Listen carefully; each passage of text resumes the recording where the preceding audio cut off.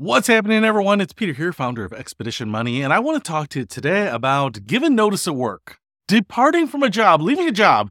Maybe you're quitting a job, quitting an employer, quitting a company, agency, something like that.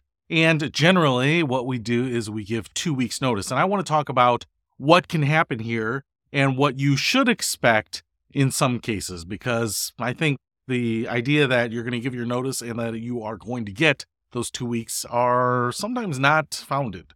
So there are some reasons why we give notice. It's a courtesy. You want to transition stuff. You don't want to leave companies on bad terms or anything like that. You don't want to burn those bridges, even when you are leaving a job that you hate or a boss that you can't work for or whatever it might be. It's still customary to do that. And the reality is, if you were to be laid off, the companies, depending on what the laws require, will often give you a couple weeks of severance, maybe a couple paychecks, whatever it might be. It's just a common convention. But I want to talk to you today because I have left a number of jobs. I have had people under me leave and quit and move on and do other things, and oftentimes go on to the same role that I had at another company. So it's nice because they get to get elevated. But in the first scenario here, I want to talk about what happens when you are on really good terms. You are a good employee, you like the people, maybe you're reluctantly leaving your company, you're moving, you found a better job you just can't say no to. So you go in and you say, hey, I'm going to leave. Fortunately, I have to put in my 2 weeks notice here.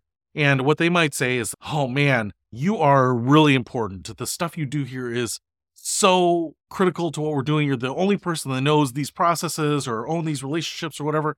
Can you stay on a little longer? Can you stay on 3 weeks, 4 weeks, 2 months, whatever it might be? Help us transition away from you. We have big events. I have, in a couple cases, left companies and there was a big event coming up, an all company meeting, and they didn't want me to not be there and maybe signal that something was changing or amiss or whatever it might be. I have agreed to stay on. I have stayed on sometimes extra at a company when they were like, oh my gosh, we're so busy. You own so many of these different things that we do. Please stay on until we can find someone else, but at least 3 or 4 weeks so that we can make sure we get someone intermediately trained on what you do.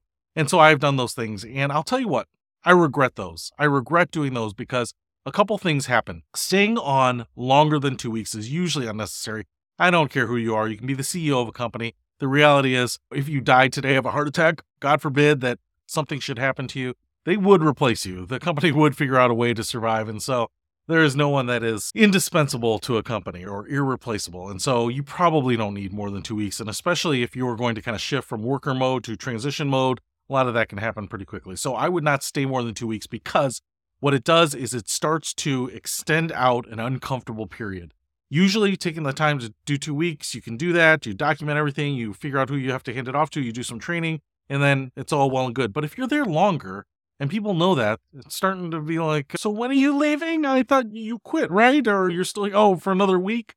And so it just becomes uncomfortable. And so I would stick to the 2 weeks on this. On the flip side, there is a situation where you might be laid off, and instead of giving you a long severance, they may actually offer you more time to work there. In this case, it's also going to be awkward, but I would take it. If they're telling you, listen, our company only gives a 2 week severance package when you leave, but we can give you a heads up that, hey, you're going to be laid off on this date, and so there's going to be 2 months between now and then. Yeah, you might as well stay, collect the money, kind of use the time. It's usually not the busiest or highest workload, so you can look around for a new opportunity or something like that. But sometimes that's a company's way of trying to reward you because they don't have a policy that allows them to give big severances to kind of keep you on payroll for 2 or 3 months. That's their longer severance. So in that case, I would do it, but all those things are going to apply. It's still going to be really awkward, okay? So the other situation here that I have seen, and I wasn't necessarily directly a part of, but in some cases, a company wants you to leave right away if you give notice. And so even though you should be prepared to stay a couple weeks to do some transitioning, to offload some of the stuff, to train your replacement, to train the person who's going to be taking over your responsibilities, a company can also say, listen, thank you for letting us know. It's not going to be 2 weeks. Your last day will be today or right now.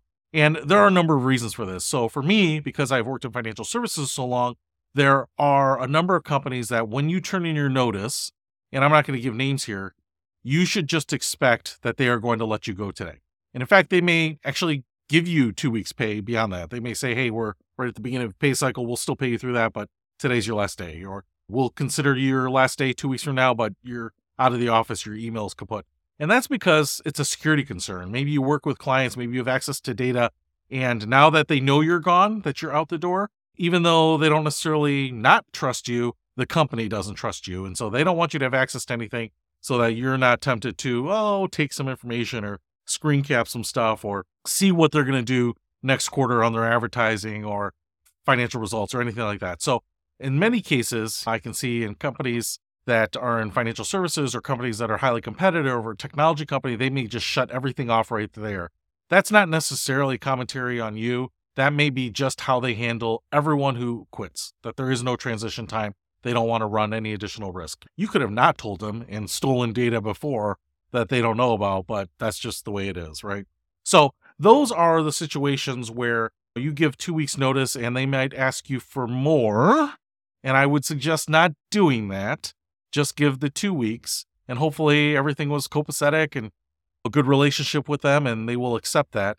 But on the flip side, if you turn in your notice, you should, at least at some level, be prepared that they might have you leave right away. Just something to think about when you are turning in your notice, especially if this is the first time you've ever moved on from a company or left or quit for some reason or even retired. So hopefully that helps you in your expedition. I'll see you later.